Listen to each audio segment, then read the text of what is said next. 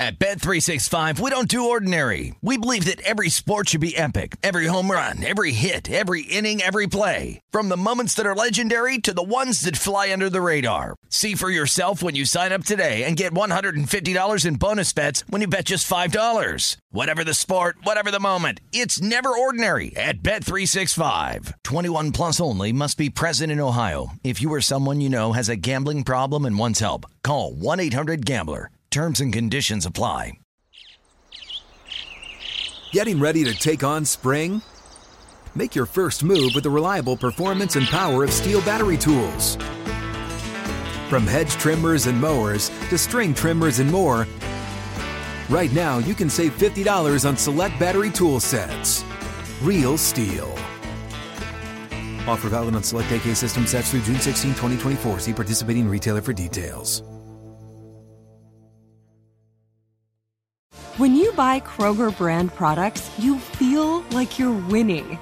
That's because they offer proven quality at lower than low prices. In fact, we guarantee that you and your family will love how Kroger brand products taste, or you get your money back. So next time you're shopping for the family, look for delicious Kroger brand products, because they'll make you all feel like you're winning. Shop now, in-store, or online. Kroger, fresh for everyone. Welcome, everyone, to the Sports Illustrated Media Podcast. I am your host, Jimmy Traina. Thank you for listening. Big show this week, so I'm going to do a very quick intro. We have Steve Levy, voice of Monday Night Football, also doing NHL for ESPN at the top, followed by Jeff Garlin on the upcoming season of Curb, and we get into heavy-duty Curb talk, and then Train of Thoughts with Sal Licata, all on this episode. If you missed last week, we had John Oran and Alan Sepinwall on the podcast. 2 weeks ago, Kyle Brandt. 3 weeks ago, Stephen A. Smith. Brian Danielson from AEW, and Jimmy Kimmel, all recent guests as well. So check those out in the archives. Subscribe, rate, and review. All right, let's hit it now with this show. Steve Levy, Jeff Garlin, Train of Thoughts right here on the SI Media Podcast. All right, joining me now, very, very busy individual at ESPN. Two big gigs, Monday Night Football, and now with the NHL returning to ESPN. Studio and play-by-play, Steve Levy. Steve, how are you? Alas, we meet, Jimmy. It's been a long time coming. How are you? I'm well. I'm doing well. How are you? You're very busy these days. All good. It's the best kind of busy, you know? Good to hear you're good with Peyton and Eli returning this Monday. I thought maybe it'd be what? a little... What? Yeah, did you hear about that? Have you heard about this alternate telecast? What's going on with that? Wait, it's crazy. The same game on multiple channels. What an idea. It's unbelievable. There's this other telecast that goes right head to head with you. Yeah, I missed them the last 3 weeks. and the social media chatter that follows. I miss all that. I mean, listen, I can't even believe some of the things I've read. You know, I mean, listen, I understand that the average typical sports TV viewer is not going to understand the ins and outs of the business. But for people to say like that's going to replace all traditional broadcasts and, you know, no one paying attention to the fact that your telecast is getting 9, 10, 11, 12, 13 million viewers and they're getting 1 million, but sure, that'll replace the traditional telecast. It is amazing. It is amazing that it seems to have worked out for everyone, though. Yes, and it could be a sign of the future if you could get Peyton and Eli on other sports, right? But I'm not sure those guys exist. They're obviously, right. Look, first family of football, the Mannings, they're special and what they have is good. And I get it. And listen, I've seen a lot of clips, and if our game is, if the game's not a great game and it's a blowout in the third quarter, I'd certainly understand that. And even in a good game, I want to hear what Peyton and Eli have to say as well. So we've just been very lucky. Our games have been unbelievably good so far this season. Yeah, not all, but most of the primetime games have been great. Monday nights you had a great one this Monday. You and Louis Riddick and Brian Griese are probably the three people in the sports world who have not been able to check out Peyton and Eli because you're a little busy at the same time. But you said you saw clips. I assume just Twitter stuff, or have you gone back and actually watched one of their telecasts? You know what? I watched. It was week 1 or week 2. I DVR'd it. Hey, I DVR'd our games, but I did want to see what the fuss was all about, you know? And I get it. Listen, you can't fake chemistry, as you know, and that's something Brian Lewis and I have worked on in our second year in the booth together. We're still getting there, and Peyton and Eli have been together their entire lives, like every second of it. So you can't fake that stuff. You can't substitute it. So they obviously have that. They were obviously all-time great players. And oh, by the way, they're funny and entertaining too. Like, again, I get it. People want to pit us against each other. Right. And I don't see that. I'm looking at the health of the franchise, that is Monday Night Football. And ratings are up, apparently. I don't really get into the numbers game, but more people are watching. And if that's because of Peyton and Eli, I'm all for that. Let's get Monday Night Football back to where it was, regardless of how many channels it's being seen on. What was your reaction, though, when you first heard they were doing this alternate telecast? Because here you guys are, second year in the booth. Like you said, trying to build in that chemistry. The booth had a rocky couple of years there. You guys came in, stabilized it last year, and now you hear they're doing an alternate telecast. Where you're like, what's up with that? Or were you like, oh, I totally get it from a business standpoint? It's a curiosity piece too, right? I do get it from the business. I've been in the business a long time, and I've been sort of on the other side. I've been on those mega casts for other sports. I've done the college football national championship on ESPN2, running around like a lunatic. Me and Pat McAfee on one sideline, and Dan Orlovsky on the other, and those have been a lot of fun, and I think they're well received. And listen, we all fall under the ESPN umbrella. And my understanding is that the network doesn't care which channel you're watching as long as it's one of our channels. And listen, I don't know how many broadcasts we're going to have for the wild card game on Monday night, but I think for college, I felt like we had maybe six different opportunities, right, different ways to watch. So there's the natural curiosity factor. I was curious, but they don't have a play-by-play guy, right? So I wasn't really impacted. I certainly could understand if Brian and Lewis felt differently, But I think it's really cool to hear the different opinions in the moment, right? Not the next day, but in the moment. Hey, what did Greasy say on this play? What did Peyton say on the same play? Decision, go for it, don't go for it, pass or run. So I think that's cool. I think that's fun. And again, we're all playing for the same team, So I really do. I think it's a win. And I'd be surprised if it changes. I know it's a 3-year deal for those guys, but if they're having a good time, the audience is clearly having fun watching them, why not keep it going? Yeah, the problem in sports TV, it seems like, is when there's something good going, higher ups try to get involved and then they change it and then they mess it up. So hopefully that doesn't happen. But listen, our guys take a lot of heat, right? Our suits. I feel like they nailed this one. Yeah, they're entitled to the pat on the back since they get the criticism when stuff doesn't work. Well, here's something that's obviously working, and I think you will see other places try and copy it. And the question is, you got somebody like Peyton and Eli. Those guys, they don't come around too often. I think I wrote that actually in one of the columns I wrote about the Peyton and Eli show. I said the biggest negative is that every network in sport will try to copy this, and it's going to be a disaster because they just don't have Peyton and Eli. So, right. And tell me about you and Brian and Lewis, second year. What's the big difference year 2 as opposed to year 1? Obviously, besides having Peyton and hearing about Peyton and Eli, do you feel more comfortable? Do you feel like we talked about chemistry? Obviously, that's so important. What are your thoughts so far? 6 weeks into year 2 on Monday Night Football. Well, the biggest change for the broadcast is having a live crowd. That is number one. To come off the music and see 80,000 rocking or whatever it is, and the tailgate scene and all that. That is by far the biggest change. I really don't want to be the coach speak guy, but I do feel like we're trying to get better every week. And I thought you hit on a key phrase about last season. We were really trying to stabilize things, right? And get the attention on the field where it belongs. I mean, there's been so much talk about the booth.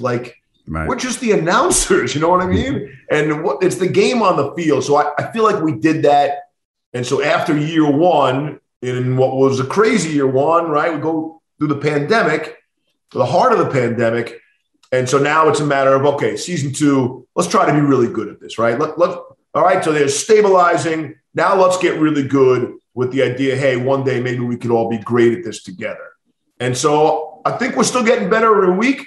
I knew we would be instantly better week one of this season than even our wild card game of a season ago, which I thought we were pretty good in. We had a couple preseason games this year, got to play around, got to fool around, got to hang out a little bit this off season. And I think you see, like, we're laughing more, and they're genuine laughs. They're genuine yucks. They're not orchestrated. And, I've always believed that if you're having a good time, the audience will have a good time as well with you. And again, like I said, the biggest thing, the games have been great. The games have just been great. And we walk into some of these, Jimmy, and we're like, this could be a 3-touchdown kind of blowout. Right. And we haven't had that. We've been really lucky. So started week one with the Raiders and the Ravens. No one thought, that would be close. I remember. Overtime games already, we've had. Yeah. It's been a ton of overtime in the whole league. It's been great. Yeah. For you personally, and I don't mean this specifically to Riddick and Greasy, just overall. Obviously, you've worked with Greasy doing college for a while. And then they go to a 3-man booth. For you as a play-by-play guy, forget who the two analysts are. Is 3-man booth a bigger challenge, tougher to navigate than two? What's your preference on that? So I think it's counterintuitive. You would think it would be easier with 3 in the booth. There's obviously less time for me to say anything. So I have to really be careful about what I do say. I really have to pick my spots. If I'm going to try to get in there, and listen, Brian and Lewis, they're bright to begin with, but I really think they have super high football IQs. So if I'm going to eat up some of their clock, it's got to be really good. And so that's the challenging part for me, is to not just, weave in and out with, mindless kind of stuff. If I'm going to go, I really have to go and bring my best and bring my fastball. So that's kind of the challenge. And last year, going back to last year, it was easier last year because there was no crowd. There was no opportunity to lay out. There was much more time to speak. So now with the crowd, it's almost like a 4-man booth, right? And Jimmy, this is a true story. We just got off our Zoom every Wednesday. Our core group, we meet on a Zoom and to discuss the game that just was. And Thursday, we spin it ahead to the next game. But we talked about it. We all take notes, watch the game back. There was a first down run for 3 yards in the second quarter. And I finished the call, and it was a nothing run, and nobody said anything. Not one word. No replay, not a word from Greasy, not a word from Riddick. And for a second there, it sounds wrong. It sounds awkward. It might have been 25 seconds. Play clock. I actually remember that. I'm not bullshitting you. I actually remember that moment because I was about to say, is the sound out? Yeah. I remember that moment. It's awkward like a mistake, but it's like the biggest criticism of these NFL booths are it's wall-to-wall talking. Yeah. And so Lewis said on the Zoom, he's like, listen, I could make up something and fill the time, but I'm manufacturing something. I don't have anything great there.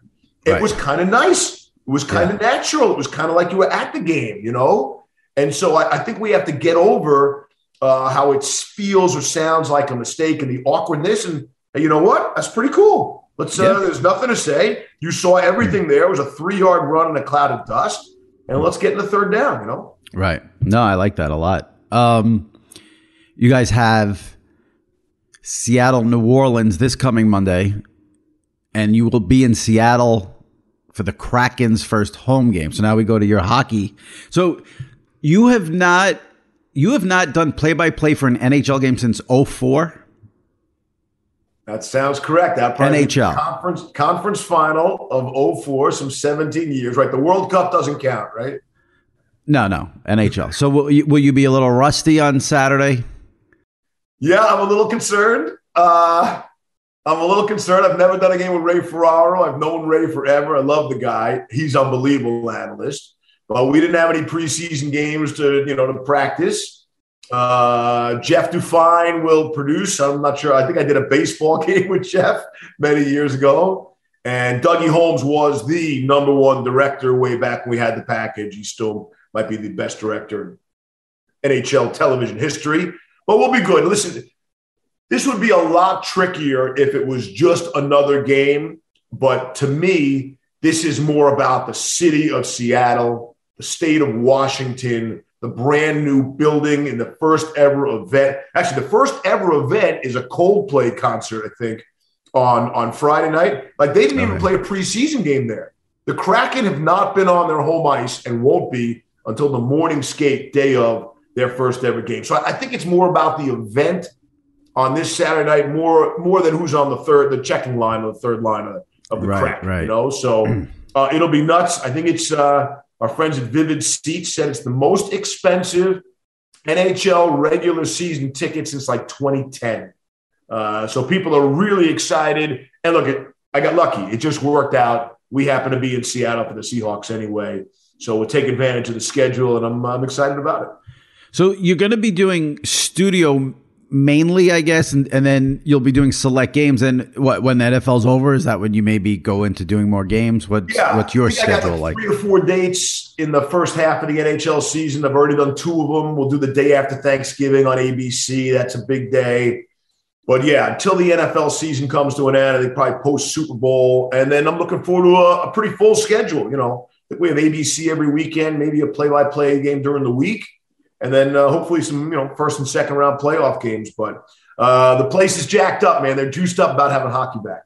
Do you enjoy that schedule where on a Monday you're doing the NFL, on a Saturday you're doing an NHL play-by-play, and then on a Wednesday you're doing the studio? Do you like wearing all those hats, or would you prefer it? It sounds better, right? Like, it's really cool, but then to properly prepare for and execute, and my 3 young kids at home, and we're away on the road a lot for Monday night. So that's the tricky balance. And that's why I'm glad that the bulk of my NHL work will come after the NFL season. Listen, I want to give Monday night my full attention. It deserves it. It warrants it. Right. I'm not a big NHL guy, and I don't say that to disparage the league at all. It's just, I don't know how people watch every sport. It, just hard to do. And that's one that just fell off for me. But the reaction from the NHL fans when it was announced that ESPN was getting the NHL back was real. And a lot of it was around the theme song, and you specifically. You have the history of all those 5 overtime games, 4 overtime games.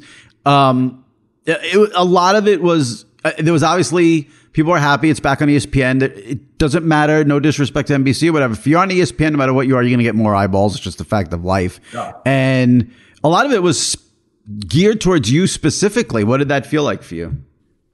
It felt great. I do feel like, we always enjoy what we grew up watching, right? And, it was that way for me too. And I could go through the list of great announcers growing up in New York and listening to Marv and, and Bob Murphy and Ralph Kiner and Lindsey Nelson on the Mets and all that kind of stuff. And so I think for a generation, ESPN was the voice of hockey, and people did love the music. The music thing is so funny, right? Like, that was such a central focus of it. And the company gets to save some bucks. We didn't have to come up with a new theme song, just roll out the old one. And but people, Jimmy, I remember the day we lost it. I mean, there were tears. There were tears in Bristol. Yeah. It was really emotional. And now to be back on the other side and welcome it back. But yes, the players are really happy. The league is really happy. And it's a great marriage, right? It's great. The sport is really fast. It's different from what we had it the last time, but it's really fast. Skill level off the charts. And you know what? It's you talk about eyeballs and stuff. There's just so many different ways you can do a hockey broadcast. There really is, right? So the big difference to me is the intermissions and the pre and the post and the promotion. That's how we can make a difference. I mean, how many different ways can you actually broadcast the hockey game? 3 or 4, but you can do a lot of other things around the game, and the promotion is a big piece, and we are 24/7, and I think that's where hockey wins by coming back to ESPN. Yeah, I mean, it's sort of, you say that, it makes me think of the NBA on TNT. I mean, regular season NBA, regular season NHL are not things you have to be in front of the TV to watch or in front of ESPN Plus. I know there's a lot of streaming now and this and that. I mean, regular season NHL, regular season NBA, MLB to an extent as well, but that feels different. But those two sports, I mean, like you said, you could do those intermissions, you could do a lot of different things. You have the time, you have the leeway. They're perfect for, sort of experimenting. But Jimmy, the TNT thing, that's like, what is that, a 5-hour window on Thursday nights? Yeah. For the doubleheader, right? And I love Ernie. They go on to like 2 a.m. Eastern time, get that too. Right. But I'm saying, but that's it.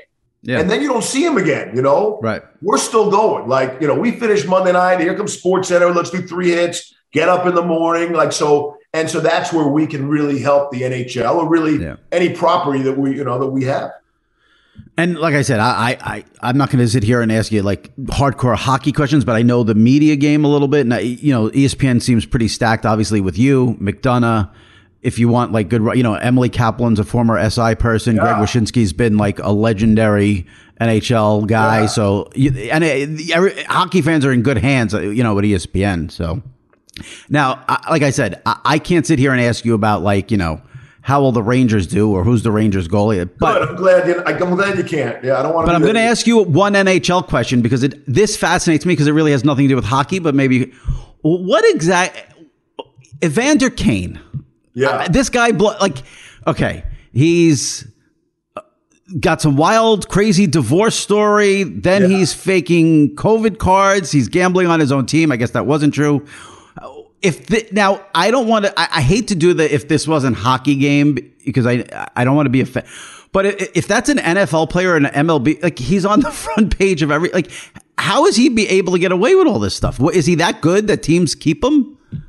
So he is a really good player. He's really talented, and he brings all aspects to the game. He's a rare mix, that sort of power forward, can score, can hit, can fight, can do a lot of things. And he's run through a lot of franchises now and he's made a lot of money. So that tells you. But we've seen that in the NFL too. If you can play almost regardless of transgressions off the field. Right. But his transgressions seem a little unique in terms of betting on his team and then faking the COVID vaccine card. That's all. I know the gambling thing. I guess what's alleged and what's right. Alleged. Yes. Proven in the courts. Yeah. But yes, it would be front page news every place else. And look, the NHL just doesn't get that kind of attention. Yeah. But this was a pretty serious slap on the wrist, I would say. The funny thing is that on this podcast last week, I went on this whole thing about like. The NHL deserves more credit, and the NHL should be getting more attention across the web because right before the season started, they announced that they only had 4 players who were not vaccinated in the whole league. But now we find out he's got a fake card, so who knows what the number is. My guess is there are some fake cards in all sports. That would be my guess. These guys have the means, right? Hey, buddy, grab me a card from someplace. Here we go. They have the means, exactly. That's the truth. I wanted to ask you about a couple of offbeat fun things here. Yeah. I did a little, I tried to research, I Googled you. Do you know what the first question is that comes up when you Google Steve Levy? Is it about the overtime games? No. 5 overtimes? Bulging disc? Nope. Okay. Is Steve Levy related to Marv Levy? Yeah. No.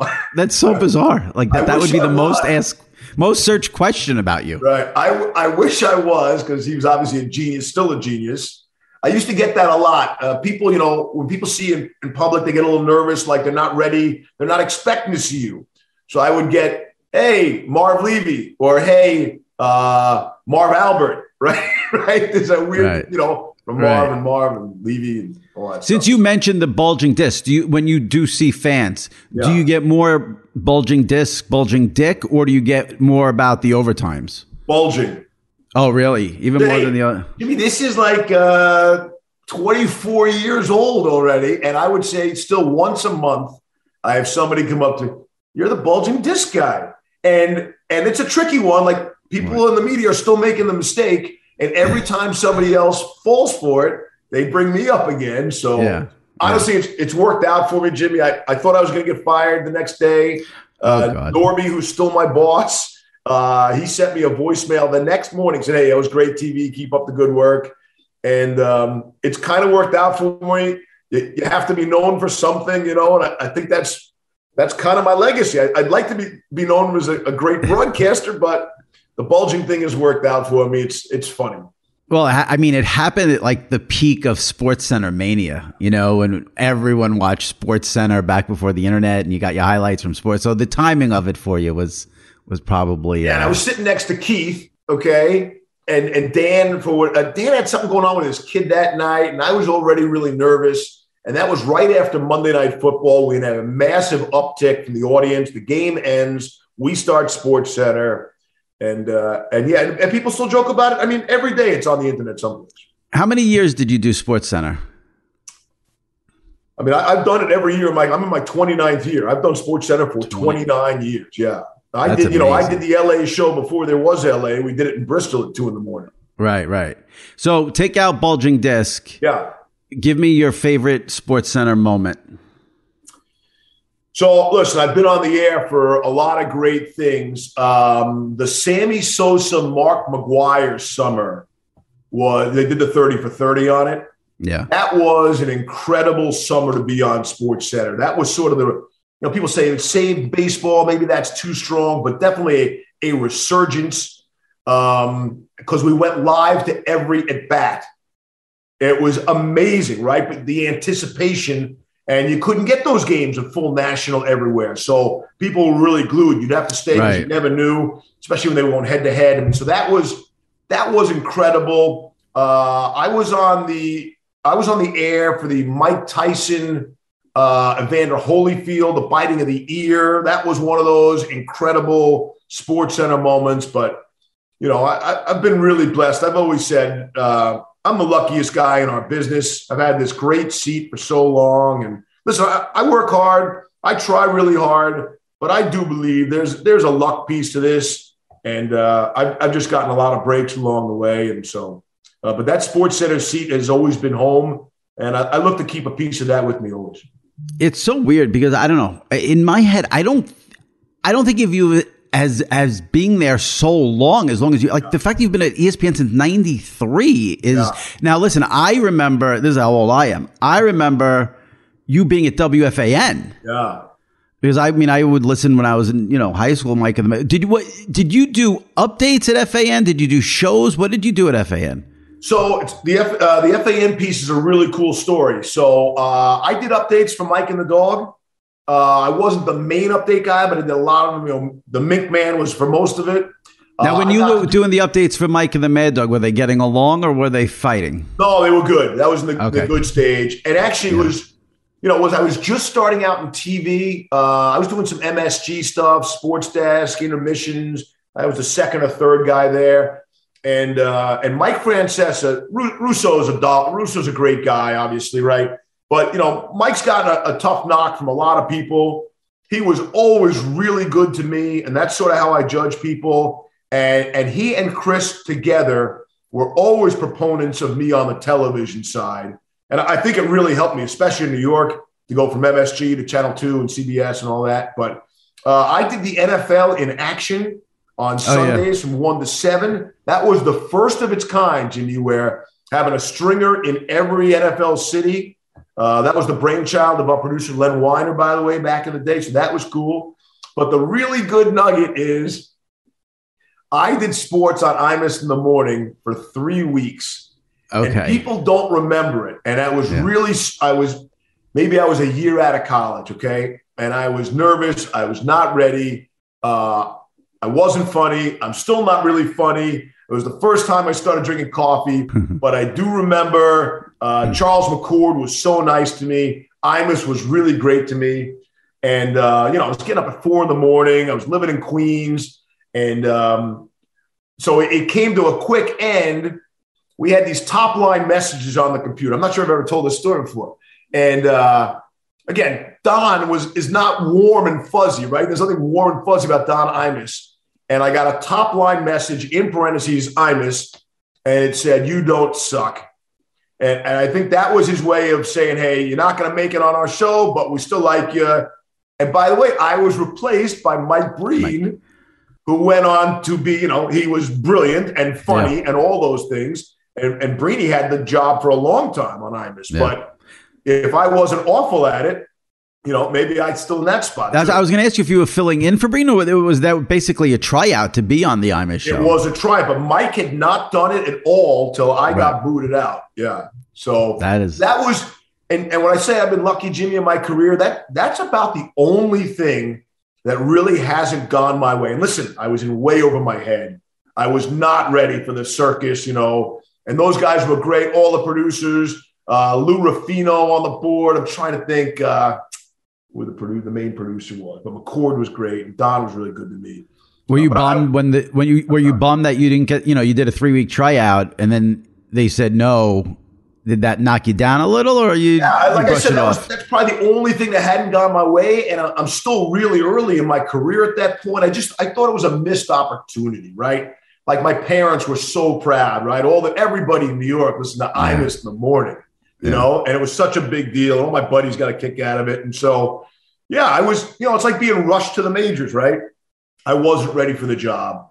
And again, I'm still not that funny, and they needed somebody funny. Warner was great down the road and all that stuff, and just probably wrong timing. But it was a good learning experience for me, and I cherished the time I had with Imus in the morning. It was fun. You mentioned growing up in New York with both Long Island guys, and I see if people are watching this on YouTube instead of listening on Apple, but we'll take it however you do it. But if you're watching on YouTube, I see a Jets Stadium picture in the background. Yeah.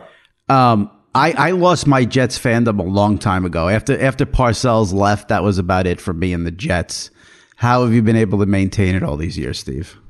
Yeah, it's not ideal. And, broadcasting the NFL now, I'll come clean, as Scott Van Pelt always says, we all come from someplace. You don't really get to choose that piece. And so they're really the only professional team or any sports team that I root for still. I had the chance to see the Rangers win the Stanley Cup. I was there at the Garden that night. I was there for Bill Buckner. I was there for Game 7 of the Mets and Red Sox in '86. So I've seen my teams win. I just haven't seen the Jets win. I got 2 young boys who are 9 years old. One of my twins said to me, he goes, "Dad, I'll give him one more year." From a 9-year-old. At 9. And because listen, we live in Patriots country, and all the Patriots do is win, right? And and then the other team is the Giants. You can't find a Jets hat in Central Connecticut, and so I would, I'm lucky to have my dad still with me and in good health. I'd love to be able to take my dad and my 2 boys to the Super Bowl, the Jets in it one day, and I'm not sure we're going to get there, but I keep hoping. And I grew up with it. We went to the games at Shea Stadium. I loved it. So many fond memories, but that's who I am, I give you credit for sticking with it and hanging a picture. I mean, that's you'd think that, you'd not want to look at that maybe too much. Last year we're doing Zooms, right? Because we couldn't meet in person with the players, the coaches. And we had a Patriots Jets game. And we're Zoom with Bill Belichick. And right before Bill pops up on the screen, I was smart enough to take down that picture, So it would have been great to see if he said something about it if you left it up. Bill notices everything, right? That's oriented. He probably would have caught that. And then doing the broadcast, I felt like I played it straight. My friends were giving me the business. They know. So. No, that's overrated. You're allowed to have a team. I appreciate you coming on.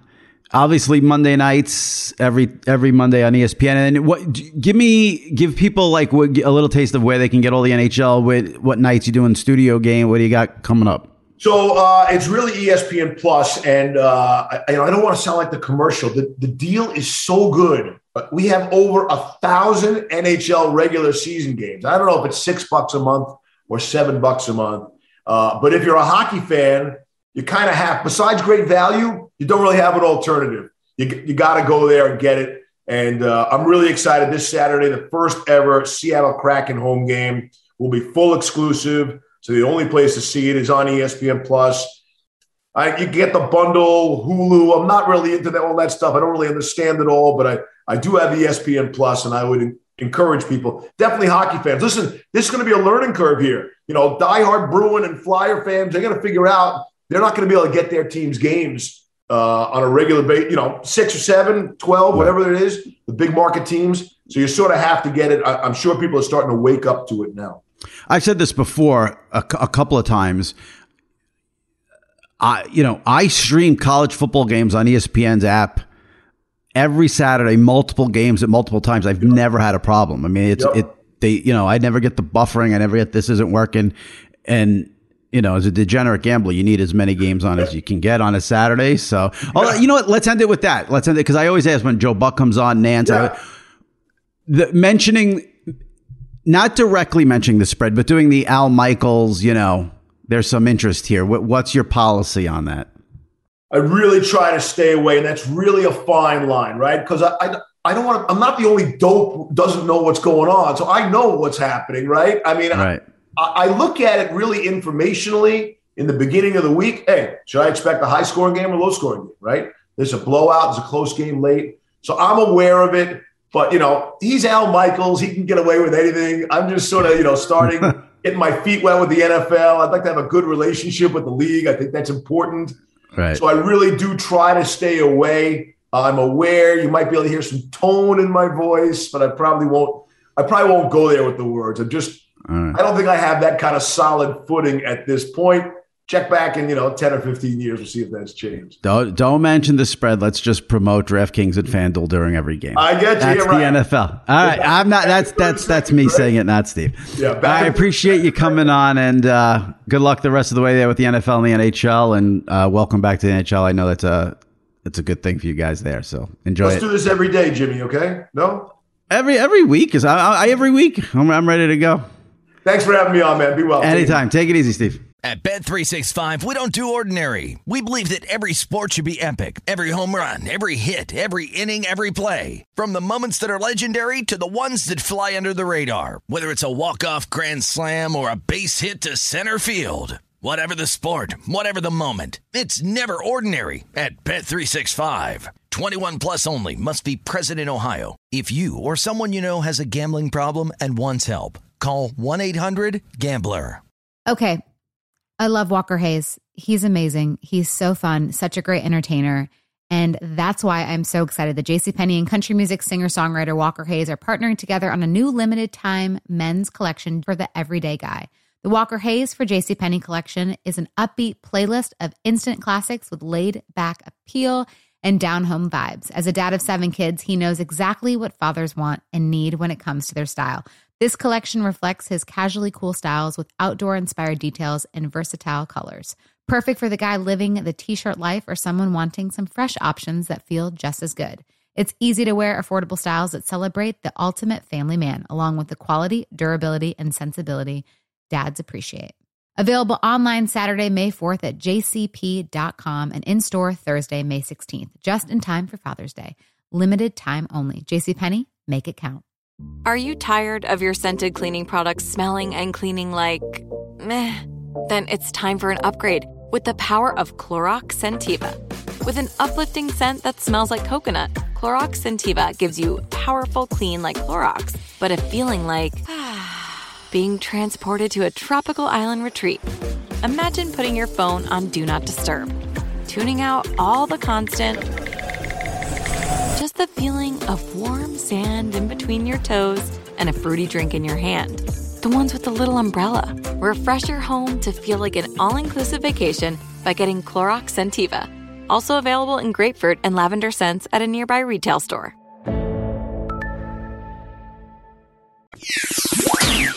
All right, joining me now, big thrill for me. Anyone who has read my column, listens to the podcast, know that Curb is my all-time favorite show. And we've got, with the season coming up this Sunday on HBO, October 24th, Jeff Garlin. Jeff, thank you for doing this. How are you?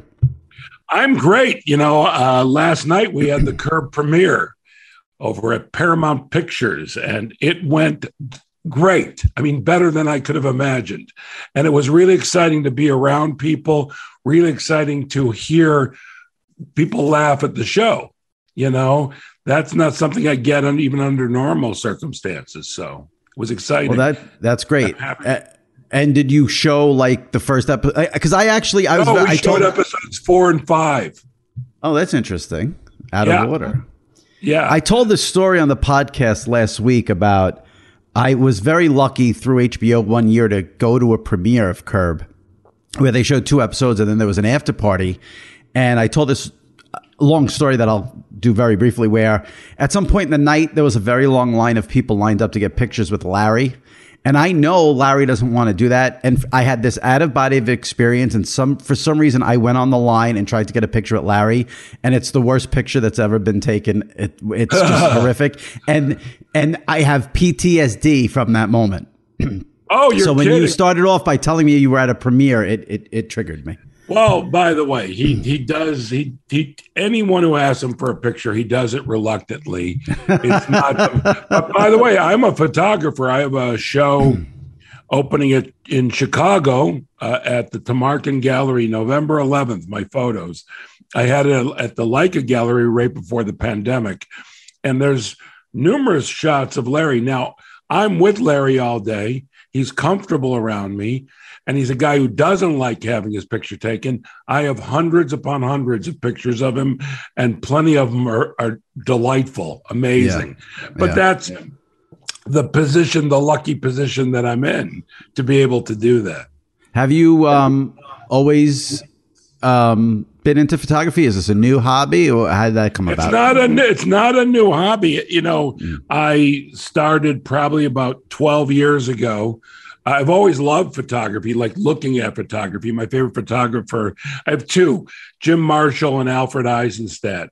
And I just love looking at photography. And then I thought, I'm going to start taking pictures, you know, and then I didn't let anyone see any of my pictures, anyone, for like 7 years. I did a workshop at Leica, a black and white film workshop, and my pictures were getting applause. This was like street photography in Chinatown we did for a day, and we had them developed. And I went, oh, I do have an eye. I had a gut that I had a good eye, but I didn't know till then. And, you know, it's like I wish with stand-up comedy that the first 3 years, no one sees you, but it's the only art form that you have to present it to an audience from the very first time you do it. And not even like a college thing where you can work it out a little bit in college.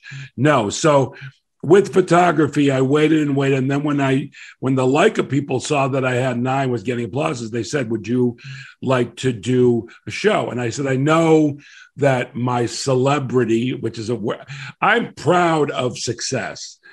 You can be a celebrity and not have any discernible talent, you know, and be a celebrity. I don't even have to list names. We know so many now. Right. So, but I said, I know you'll want to use that. I go, but please only do it if you really believe in me. And now I'm repped by them. And I'm very proud of my photography. Did that hobby help you deal with COVID? I would imagine that's a good hobby. No, as the reverse. I didn't take one picture during COVID.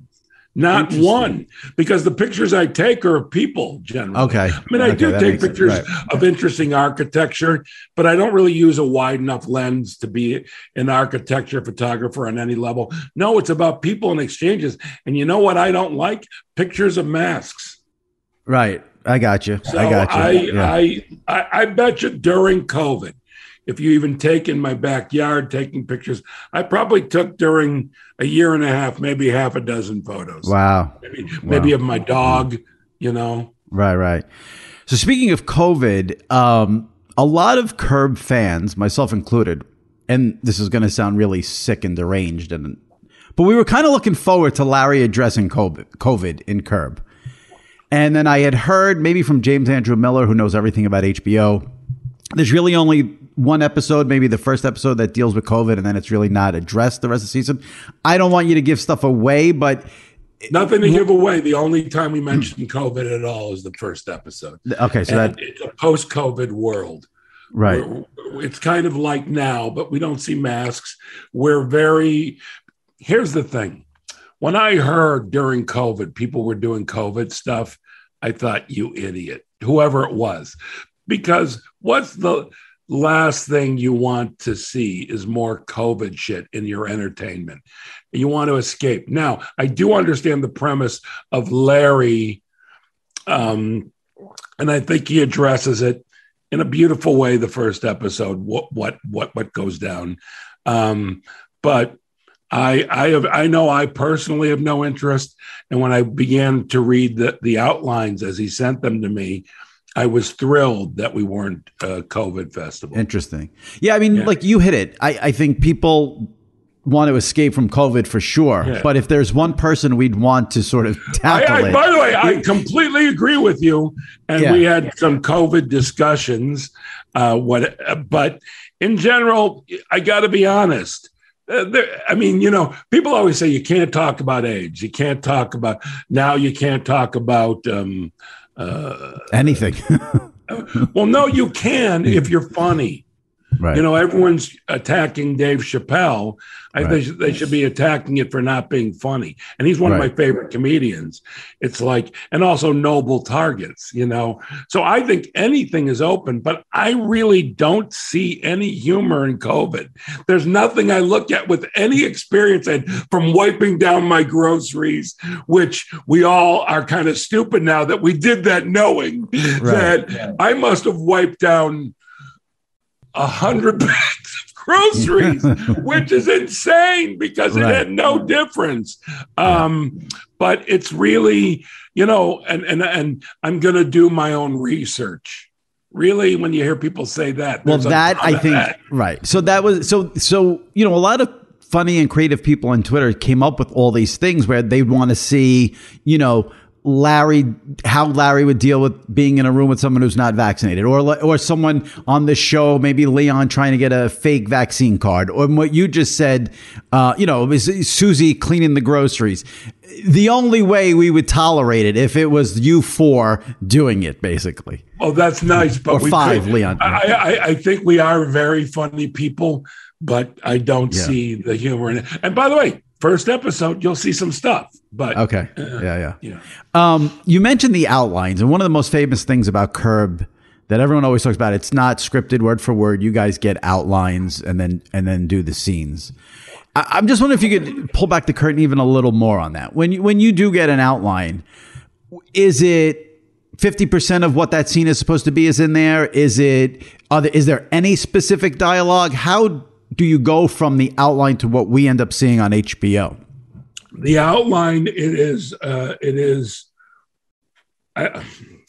least 90% of what we do, and the dialogue is not in there. There'll occasionally be a single line that I or Larry or somebody says, but we don't get hung up on that.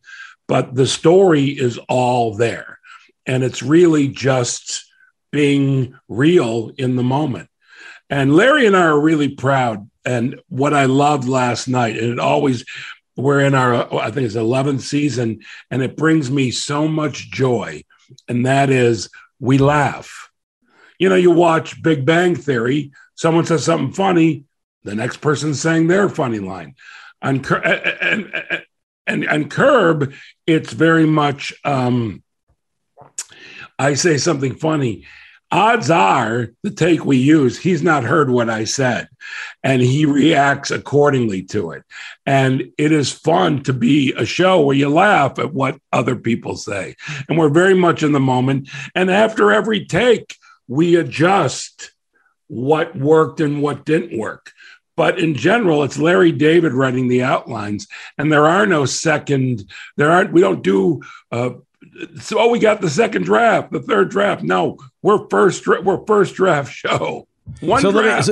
I'm going to ask you a specific instance, and maybe I think people would be curious as to how. But there's a scene in one of the earlier seasons where Jeff admits to Larry that he had masturbated to Cheryl.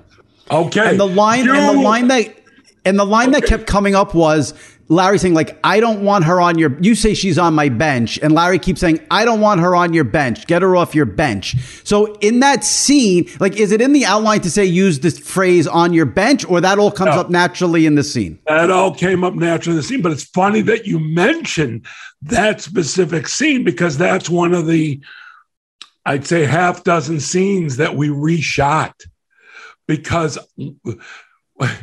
the first time we did it, I was a lot less subtle.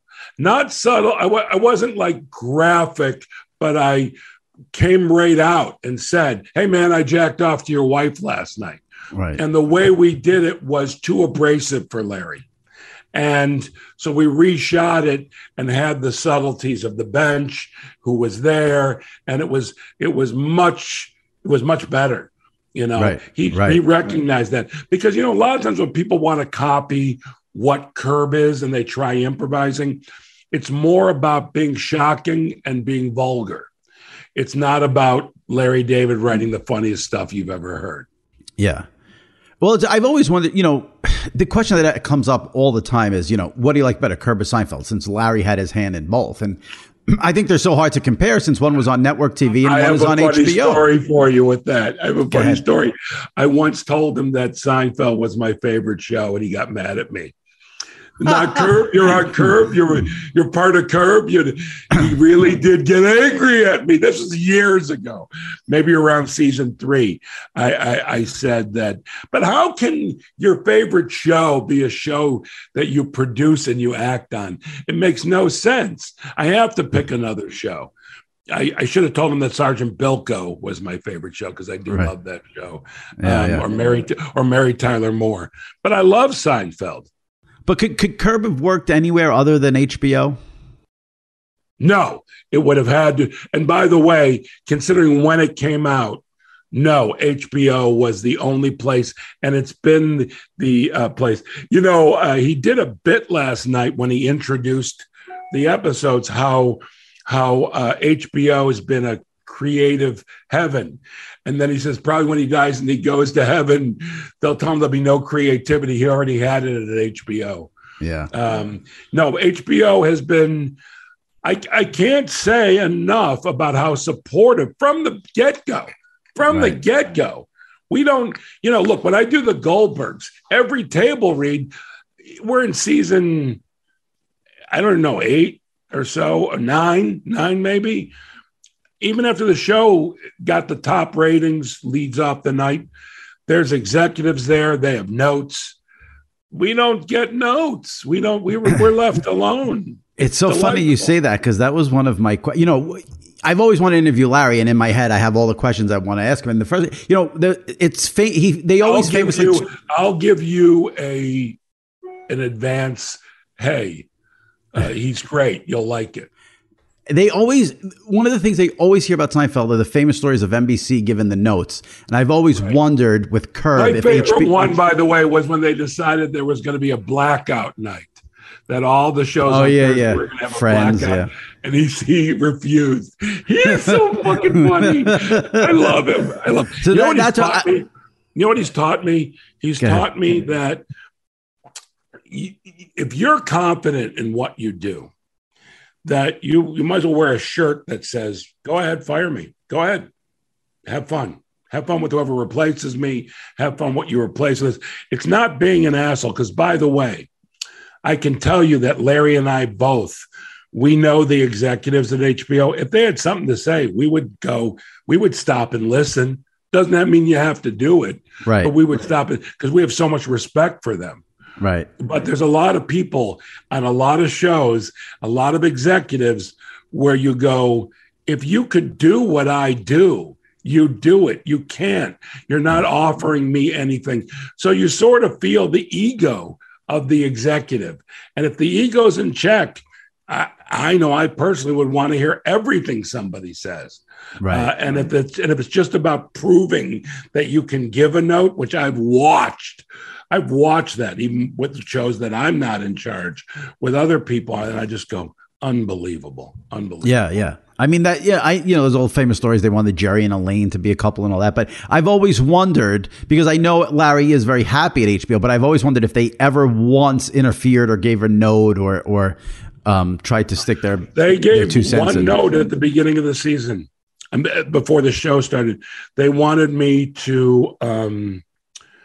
Cheryl and I in the pilot did not get along. Right. And Larry felt that was a bad thing for the series, that we should get along. There you go. And so they said, okay. And we didn't do it. That was the only thing. At Bet365, we don't do ordinary. We believe that every sport should be epic. Every home run, every hit, every inning, every play. From the moments that are legendary to the ones that fly under the radar. See for yourself when you sign up today and get $150 in bonus bets when you bet just $5. Whatever the sport, whatever the moment, it's never ordinary at Bet365. 21 plus only. Must be present in Ohio. If you or someone you know has a gambling problem and wants help, call 1-800-GAMBLER. Terms and conditions apply. Okay. I love Walker Hayes. He's amazing. He's so fun, such a great entertainer. And that's why I'm so excited that JCPenney and country music singer-songwriter Walker Hayes are partnering together on a new limited time men's collection for the everyday guy. The Walker Hayes for JCPenney collection is an upbeat playlist of instant classics with laid-back appeal and down-home vibes. As a dad of 7 kids, he knows exactly what fathers want and need when it comes to their style. This collection reflects his casually cool styles with outdoor-inspired details and versatile colors. Perfect for the guy living the t-shirt life or someone wanting some fresh options that feel just as good. It's easy to wear, affordable styles that celebrate the ultimate family man, along with the quality, durability, and sensibility dads appreciate. Available online Saturday, May 4th at jcp.com and in-store Thursday, May 16th, just in time for Father's Day. Limited time only. JCPenney, make it count. Are you tired of your scented cleaning products smelling and cleaning like meh? Then it's time for an upgrade with the power of Clorox Scentiva. With an uplifting scent that smells like coconut, Clorox Scentiva gives you powerful clean like Clorox, but a feeling like being transported to a tropical island retreat. Imagine putting your phone on Do Not Disturb, tuning out all the constant, just the feeling of warm sand in between your toes and a fruity drink in your hand. The ones with the little umbrella. Refresh your home to feel like an all-inclusive vacation by getting Clorox Scentiva. Also available in grapefruit and lavender scents at a nearby retail store. I have to ask about Susie. I'm going to tell a quick story to set this up. Sure. Back in 2011, 10 years ago, I saw you do stand-up at Caroline's. Mm-hmm. And it was one of the funniest things I've ever seen in my life. And what blew me away is it was like I thought you did maybe 15 to 20% of scripted stuff, and everything else was you riffing with the audience, and you were taking questions. And I had a couple of drinks, so for some reason I decided to raise my hand and ask a question, which another regret I have to this day. And I said something about, I asked you when Susie Essman as Susie Green goes crazy in a scene, if you've ever once been sort of taken aback or scared, and you looked at me, you deadpanned and you just said, no, it's a fucking TV show. And the place erupted, and it was great. So I'm going to rephrase this question. Okay. When Susie is yelling at Larry and you're in the scene, I think of my top 3 favorite scene is the house tour when he says he doesn't need the tour and shows him a freak of fucking nature and get out. I'm over. Yeah. Is it hard? How hard is it for you to not break and laugh when you're doing those scenes? Really easy. I don't have a problem with it. There's one person on our show who breaks all the time. Larry. Larry is the breaker. Susie's not the breaker. By the way, that doesn't mean we don't smile or laugh, or especially once he starts, like he starts the train. Always. None of us. I've only laughed once on my own. And that was when Larry dropped his pants and he was wearing ladies' underwear. I already had that, what that might be, but you can't be prepared for Larry David and little lady, red ladies' underwear. But no, none of us break. JB, Cheryl, Susie, nope, no breaking except by Larry. And Larry breaks a lot. Interesting. If he finds something funny, it takes him, he has to get focused. Sometimes I see him doing a scene with me. He's looking up at my head because he can't look at my face. Because when I watch the show, I'm like, how, being that it's improvised, so if it's a scene where, Susie's yelling at Larry and you're maybe off to the side, I don't know how I would keep it together because you don't know what's coming because it's all coming off the top of the head. I'm not watching it as a viewer. I'm watching it as a participant. Right. I'm also watching it doing my job. Yeah. And so Yeah, I enjoyed, or I'll wait till after a take and then laugh and then tell Susie how great she was. So I mentioned seeing you at Caroline's. Do you still like doing stand-up? Is it something you enjoy? Not only do I like doing stand-up, I love doing stand-up. And I've been doing stand-up for 39 years. And I have not, since the pandemic started, and this is over maybe the last 2 months, I've done stand-up maybe 4 times. Okay. And then prior to that, I didn't ever miss shows. I would do shows all the time. I'm about to go out on tour. And if people listening, watching, want to go, they can go to jeffgarland.com. They're all there. I'm playing for free a bunch of comedy clubs all across the country because of the pandemic. The clubs lost out, and all they have to do is pay my opening act that I'm bringing, because those people also suffered. So everyone can get paid. I worked on Curb, and I worked on the Goldbergs. I'm doing fine. So I want to, and I need to get it back up on stage. So I am doing a tour starting Thanksgiving-ish through May, all around the country. So you'll be in New York again? I'm the closest I'll be to the city is Rochester. Okay. Yeah. I will come back to the city. I will play Caroline's again. I love Caroline's. They're I have a long history. I consider that like a home club. It's home to me.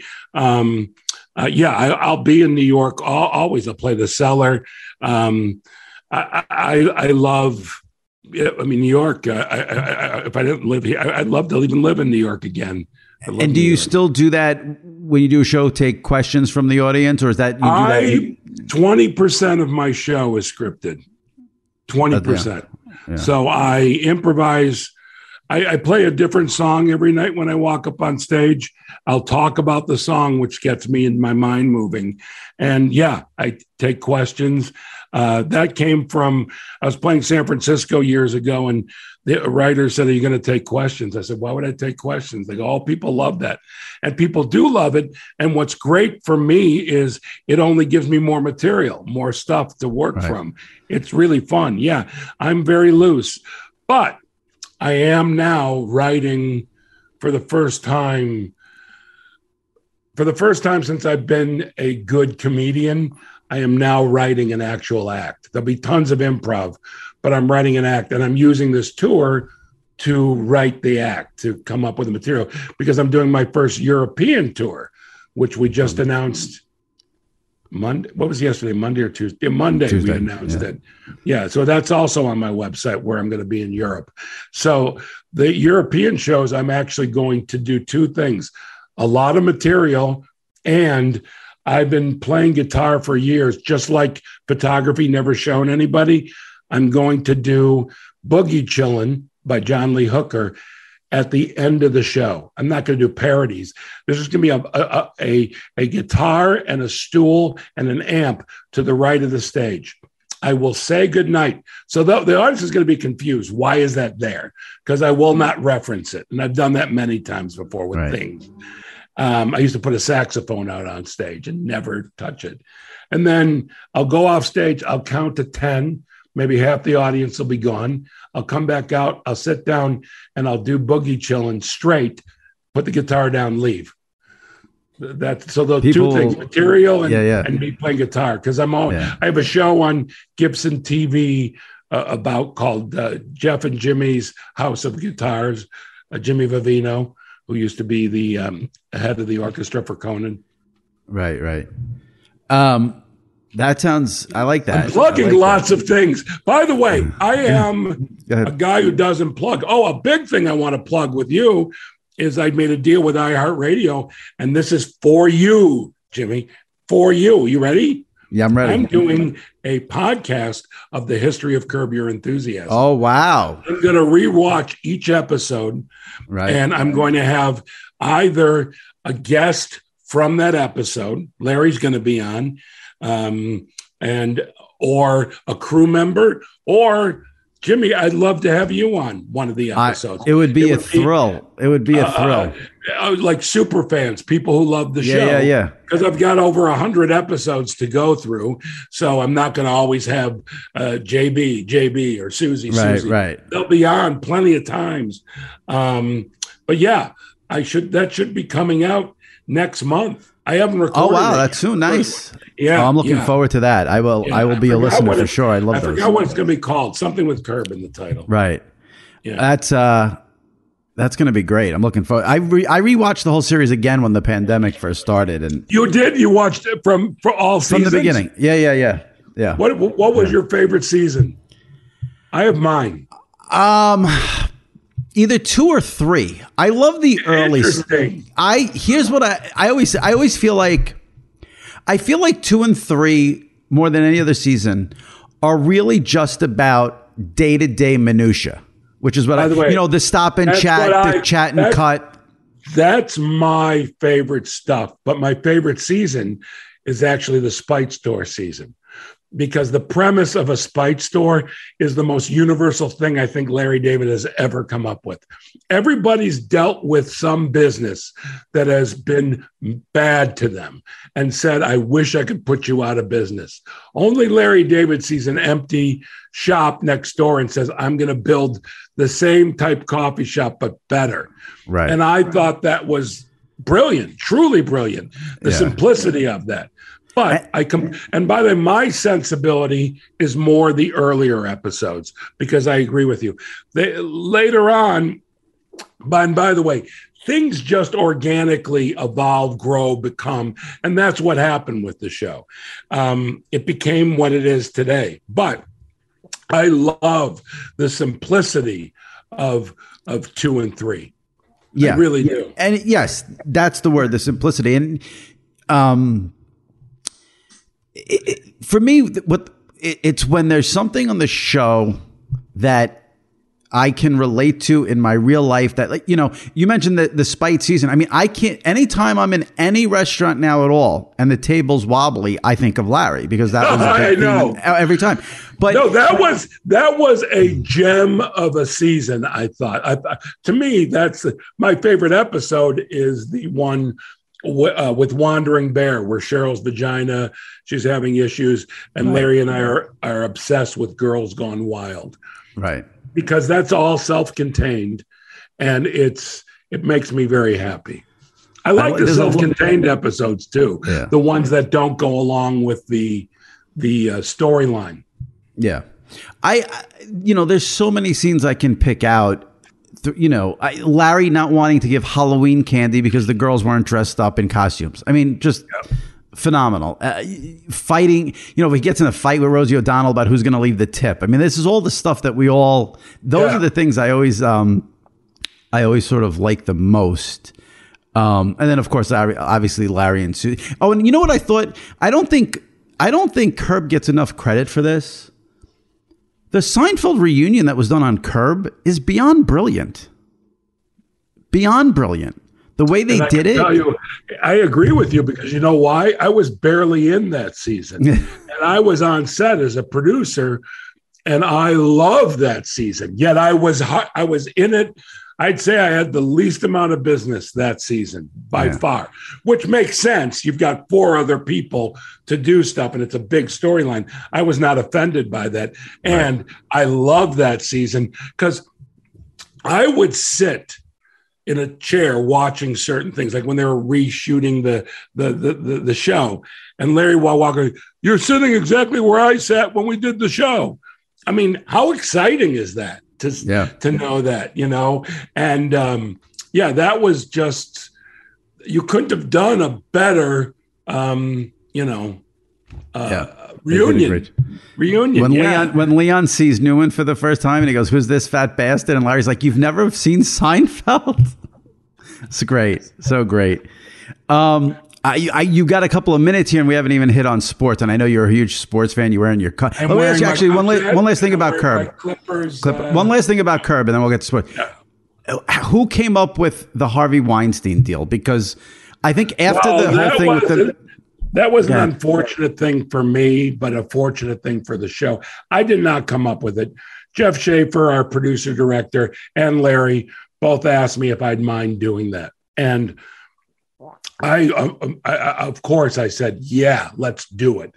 The unfortunate part was people rarely, if ever, but people on a daily basis were saying, hey, Harvey, and they thought it was funny.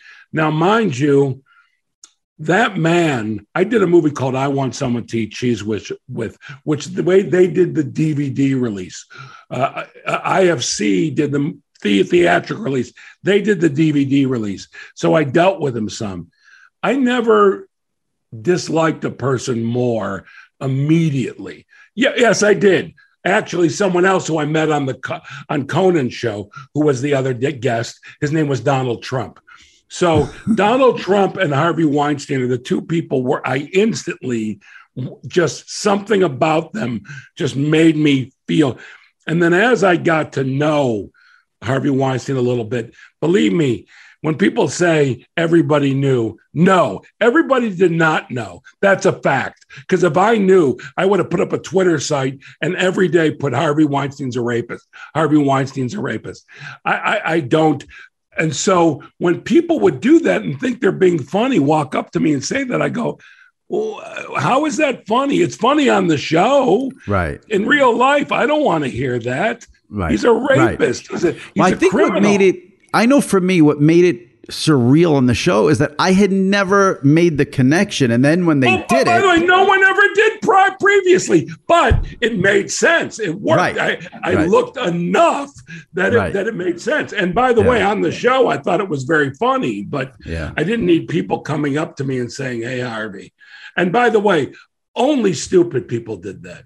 Yeah. So I saw the people that were, Well, that's like, to me, it was like, oh my God, the show's been on for so long and they finally came up with Jeff looks like Harvey Weinstein, like the genius. I have never had to do this once ever in an interview. Excuse me.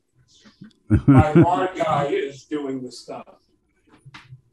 This happened to me a couple of weeks ago. Don't worry about it. Can you tell Saul to turn off the thing for a couple minutes? This is Jeff telling the landscaper to be quiet. That's a Curb episode. See, there's a Curb episode right there. Like Larry being on a podcast and he gets interrupted. Like everything is a Curb episode. That's what the Curb fans. That's in my Curb fan brain. Okay. Everything's okay. So let's talk about sports. That way, I forget I'm even on Curb. Let me ask you this question before we get to this point. I went to Wikipedia to do a little research. And the first line of your Wikipedia page says, Jeff Garlin, who is best known for his role on the Goldbergs. Would you say that's accurate? No. And by the way, I'm going to tell all your listeners, write whatever you want on Wikipedia. What Jon Stewart told everyone once we were on the show to say that I was killed by a mountain goat. Popped up. Wikipedia is done by people who decide. So obviously a Goldberg super fan saw the page and went, no. And so it's Wikipedia is good enough to get an idea, but don't go by Wikipedia. Yeah. And I encourage people, please go on my Wikipedia page and write anything you want. Best known for the Goldbergs. I was like, wait. And by the way, if you ask me if I ever look at my Wikipedia page, I would say once every 3 years. And I don't know. Just to see what's going on. Just to see what's going on. Yeah. I don't even know. By the way, I don't even know if it's that. I don't know if someone tells me something's there or whatever. Right. So you got the Cub hat on. I see the Cubs blanket in the background. Big Chicago sports fan. I assume the Bears are your football team. Bears. I live in LA. I have season tickets. What did you make of Aaron Rodgers saying he owns you? He owns us. I'm sorry to yell. Yell. Anyone who is offended by that is off their rocker. Aaron Rodgers, more than any other player in my lifetime, dominates my favorite team. He is stating fact. And the idea that a woman gave him the bird with 2 fingers and he went, I own you. That makes me love Aaron Rodgers. And by the way, I hate the Vikings. I don't hate the Packers. I have too much respect for the Packers. Now, do I envy the Packers? Yes. Do I want to beat them? Yes. But I respect them. I do not. I cannot stand the Vikings and their non-inoculated quarterback. I've always hated the Vikings. Now, things are looking up for the Bears because you have Justin Fields. But what do you think about the head coach? He's the head coach. Can I tell you something? Yes, I learned everything I needed to know about the modern Bears when the Buffalo came in preseason and Trubisky tore apart the Bears. And I thought to myself, you know what? And I always felt this about Trubisky. Much better quarterback than we ever gave him credit for. And our coach, stinkeroo. Our GM, I don't hate as much because you know what? He's made a lot of other really good moves. And getting our quarterback now, I'm okay with giving the GM more time. The coach, I don't get it. And how do you not give credit to your offensive coordinator when he starts calling the plays? I'm confused by him. And by the way, everything you need to know about him is right there when you look at him. He's a bald man wearing a visor. Larry's not going to like that. I've got hair. I ain't wearing no visor. He's a bald man. He's like, you know what? I kind of love skin cancer. Bring it on. Larry, I don't think Larry's going to like making fun of the bald guy. I'm not making fun of the bald guy. Would Larry David wear a visor? No, he would not. I've seen Larry David in a golf hat. No. Bald man visor. He's off his rocker. Not a fan. And I just, it's very frustrating. And I love Coach Ross. I mean, I'm the manager of the Cubs. I'm good with that. Yeah. All right. So you have season tickets to what? The Rams? No, Bears. Oh, you have season tickets. Oh, you live in LA and you have season tickets. So do you go to every home game? You go to every home game? This year, I can't go to any due to my schedule and due to the pandemic and all this. Right. But I give them to my brother. I give them to my friends. I've got 50-yard line seats on the visiting side that are so like maybe 10 rows up. I love it. And I love my teams. The only LA team that I still love the Bulls, but I am all in on the Clippers and have been for a number of years now. I have season tickets to the Clippers. I'll be there on Saturday night when we play Memphis. I'll be there on Monday night. I'm captain of the game on Monday night. Oh, there you go. Well, you know who by the way, it's really sad, and I'm sure you have to wrap it up now, but it's really sad. My favorite player on the Clippers is not a player. I love Steve Ballmer so much that I will follow him anywhere. The richest owner in sports is the most caring owner in sports. He loves his team. He does what's best. And by the way, I've become friendly with him. His passion. It's like if only all owners really cared. I'm sure he cares about the business end of things, but he is passionate about the sport. He is passionate about his team. That's what you want in your owner. Right. These Absolutely. poor soccer teams in London that are owned by American assholes. I feel bad for them. It's not right. It's not right. Yeah. Well, he is one of the great characters in sports, there's no doubt. And a character, but also a really good man. And his son, one of his sons does stand-up, and he's open. Oh, really? Okay. Yeah. Nice. I didn't know that. And I was going to say, you're one of the great characters in television history on the greatest show of all time. Whenever I hear anything like that, I am honored. It's because I knew I wanted to be a comedian at 8 years old. So I'm living what I've always wanted. I'm one of the lucky people that has always known. And even before 8, only at 8, I saw Jimmy Durante with my parents perform. And on the way home, I asked them if that was a job. And they said, yes. I said, that's the job that I want. Prior to that, I was the funniest kid in school, but I didn't know it was a job. Well, I'm glad it worked out for you because the entertainment I've gotten from Curb is... I can't comprehend it. So I thank you for coming on. And the Jimmy, new season. Like I said, I love your column. I dig it. Thank you. Let me ask you a question. Sure. And I don't want you getting in trouble for this. And I really, okay. Yeah. I know you're an irreverent guy. I read your stuff. Thank you. I keep on getting things to subscribe again to Sports Illustrated. Right. What are your thoughts? Subscribe. Is the writing good? I mean, I'm sure it's not Frank DeFord years, but are there some absolutely some excellent writing? Absolutely. We have a daily cover every single day. That's a great in-depth story. There's still great coverage across the board for sports. You should absolutely subscribe. And the people who run it care about it. Yes, absolutely. Absolutely. Done. I'm subscribing today because that also goes into your pocket, helps pay you. They say I don't want you ever getting laid off.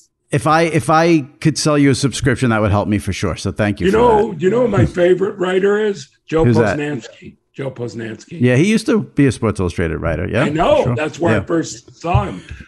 Subscribe and check out our daily cover every day. You'll enjoy it. I will, guarantee it. and I'll enjoy your column. Thank you. Did. So, Curb this Sunday, October 24th, the new season. It's like a gift from the heavens. Thank you, Jeff. I appreciate it. Thank you. An honor to be here. Thank you. Take care. At Bet365, we don't do ordinary. We believe that every sport should be epic. Every home run, every hit, every inning, every play. From the moments that are legendary to the ones that fly under the radar. See for yourself when you sign up today and get $150 in bonus bets when you bet just $5. Whatever the sport, whatever the moment, it's never ordinary at Bet365. 21 plus only. Must be present in Ohio. If you or someone you know has a gambling problem and wants help, call 1-800-GAMBLER. Terms and conditions apply. Okay. I love Walker Hayes. He's amazing. He's so fun, such a great entertainer. And that's why I'm so excited that JCPenney and country music singer-songwriter Walker Hayes are partnering together on a new limited time men's collection for the everyday guy. The Walker Hayes for JCPenney collection is an upbeat playlist of instant classics with laid-back appeal and down-home vibes. As a dad of 7 kids, he knows exactly what fathers want and need when it comes to their style. This collection reflects his casually cool styles with outdoor-inspired details and versatile colors. Perfect for the guy living the t-shirt life or someone wanting some fresh options that feel just as good. It's easy to wear, affordable styles that celebrate the ultimate family man, along with the quality, durability, and sensibility dads appreciate. Available online Saturday, May 4th at jcp.com and in-store Thursday, May 16th, just in time for Father's Day. Limited time only. JCPenney, make it count. Are you tired of your scented cleaning products smelling and cleaning like meh? Then it's time for an upgrade with the power of Clorox Scentiva.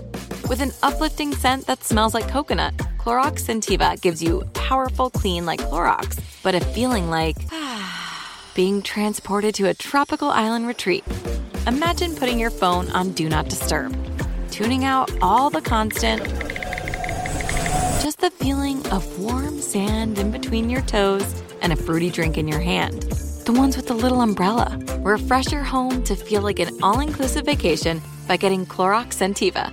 Also available in grapefruit and lavender scents at a nearby retail store. All right. It's time for our weekly Train of Thought segment. That means I bring in my buddy Sal Licata from WFAN Radio in New York, SNY TV in New York. And he was just asking me before we started rolling if I have watched Squid Games yet. I have not. Everyone keeps telling me I've got to watch it. Your review? Well, I mean, it's hard to give a review. Obviously, I'm not going to give any spoilers because it's still probably too soon. But I will just say I enjoyed it. I was addicted to it. My wife and I really got into it. It was, though, a little too gruesome, gory, dark for my full enjoyment. However, even with that, it was like, oh my God, like you can't believe what you're watching. I'll put it this way. The best way I think you could sum it up, it was the one show, and you know how much hype this has gotten, it actually delivered, where usually you'd be disappointed or you'd say, it wasn't that. Right. This is worth all the hype that it's getting. I have to squeeze it in, but it's hard, which leads me to one topic I wanted to discuss with you today. I don't have a ton of topics, but I haven't been able to get Squid Games in because there's games on all the time right now. I think this is by far and away the best time of the sports year. You've got ALCS, NLCS every night. The NBA is back. If you're in the NHL, that's back. You have your football on, Thursday, Saturday, Friday, Saturday, Sunday, Monday. I think this is by far the best time of the year to be a sports fan. Some sports fans say March with March Madness. To me, it's not even close. Where do you stand on it? Yeah, and it's the worst time of the year to be married. I mean, because there are sports going on. There are sports going. You got in trouble too. You got in trouble because I'm thinking of you. You're sitting there single. You're betting the boards left and right. You look at the slate. Oh, we got a 5:00 baseball game, an 8:00 baseball game, football Thursday, Saturday, Sunday, and I'm thinking I got to go pumpkin picking on Saturday. But yes, it It's always my favorite. Now, selfishly, I'd like to have some of my teams being more relevant. But outside of that, you have the playoff baseball, which is the best. The NFL, which it doesn't matter what week or where you are in the season, that is the best. You throw in the NBA starting up, which is good for me because the Knicks are relevant. It gives us something in New York, NHL. Yeah, it's all clicking right now. It is a great time. Right. The fall weather, you want to be inside with the fall weather. You get afternoon baseball games. I like it. Yeah, the weather is the issue. The weather is so nice. I hate being in the house so much. That's the only downside of all this.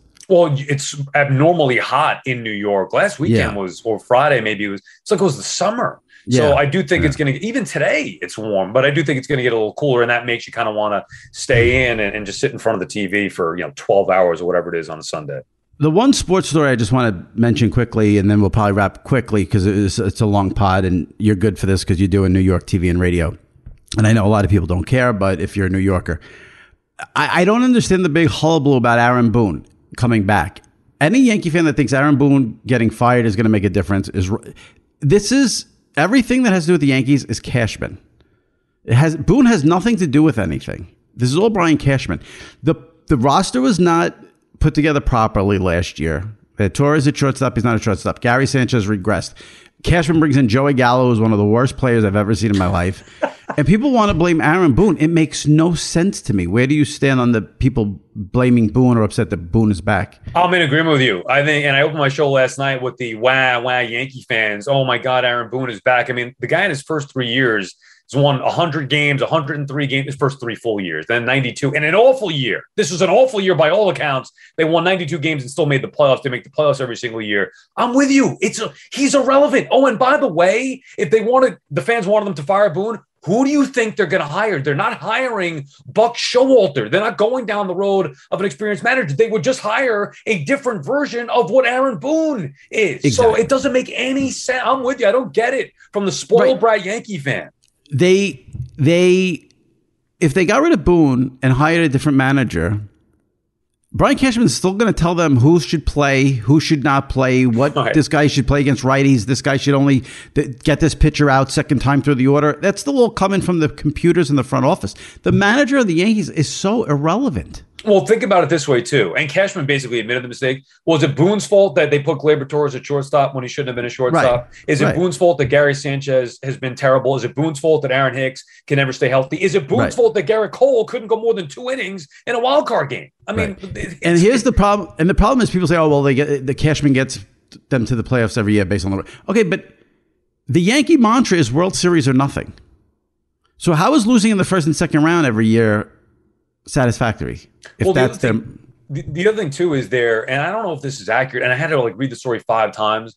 Their payroll, while it is high, and it was $205 million, something like that, the Yankees that was what they did better than everybody else. Now the Dodgers are, let's say, 260. So not only are the Yankees $55 million behind them, their payroll is the same as it was in 2005, which I found almost impossible to believe. Here we are 15 years later, and they haven't blown through the luxury tax threshold. So that's an issue too. They need to change it up. You're right about Cashman. I thought if anything needed to be changed, it was Cashman, because you needed a different set of eyes, just a different feel. He clearly made mistakes, misevaluated what the team was going in last year. But I do have faith that he'll be able to change it, assuming that they give him some flexibility. They could go out there and get a shortstop, get a catcher, get a first baseman, maybe a center fielder as well. All right, last thing. I just interviewed Jeff Garland because Curb is coming back this Sunday. And he confirmed what I had heard and read, that there's only one episode. First episode, they make mention of COVID. It's not addressed the rest of the season. They don't deal with it. They're sort of doing the show in a post-COVID world. Does that bother you? Did you want to see Larry deal with the COVID minutia, the masks, the no mask, the vax, or you want the escapism and you're fine without the COVID being? It's a great question, and I haven't really given it much thought. I will say I think it's odd to avoid it, being that in our minds this took place in the midst of it, and we're still kind of living with it. And plus, it's a layup, right? As you mentioned, Larry dealing with COVID. I'm curious more than anything else. I'm not bothered. I'm curious why they would do that, or how it's going to work if they address it once and then move on, because it is a part of... Well, because what Jeff said is they're doing it sort of in a post-COVID world. So I guess maybe they'll say something like, I can't believe what we just dealt with, and then they'll move forward. Right, but we're still dealing with it. We're not living in reality, we're not living in a post-COVID. It happened. It's not, you can't. Well, the argument was that this is the escapism, put on Curb for 25 minutes and you're escaping from COVID and everything that's gone on, and you get Larry for... I get that, and I appreciate that. Believe me, nobody wants to be dealing with this as long as we have. However, to ignore it for a show that is based in reality, you want to escape from COVID, go watch Star Wars or a sci-fi thing. Curb Your Enthusiasm based on reality.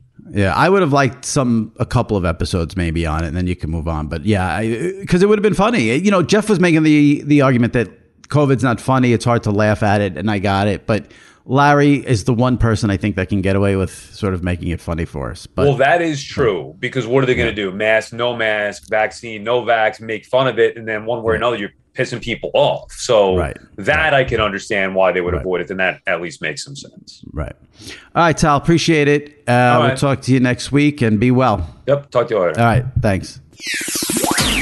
All right, that wraps it up for this episode. My thanks to Steve Levy, Jeff Garlin, and Sal Licata. If you missed any recent episodes, go into the archives, check them out. John Oran from Sports Business Journal, Alan Sepinwall from Rolling Stone last week, Kyle Brandt 2 weeks ago, Stephen A. Smith 3 weeks ago, Brian Danielson on the podcast recently, as well as Jimmy Kimmel and Joe Buck. So all those in the archives, subscribe, rate, and review. All right, that wraps it up. We'll see you next week right here on the Sports Illustrated Media podcast. Stay safe and take care.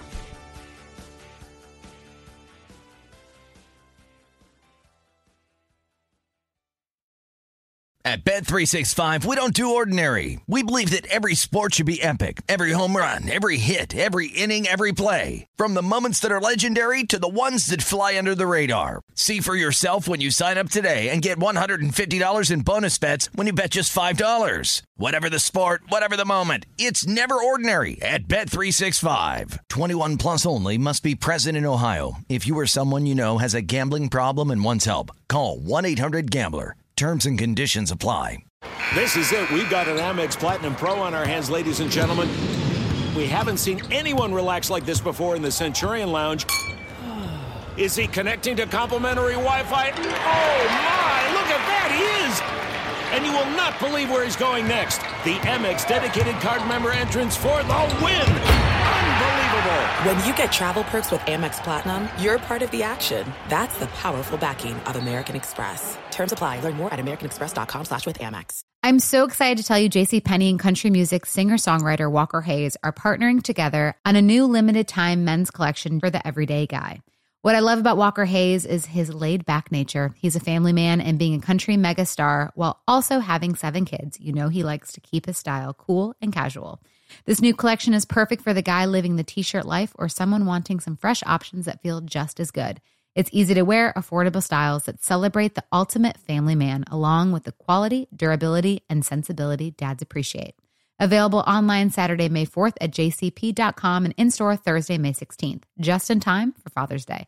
Limited time only. JCPenney, make it count.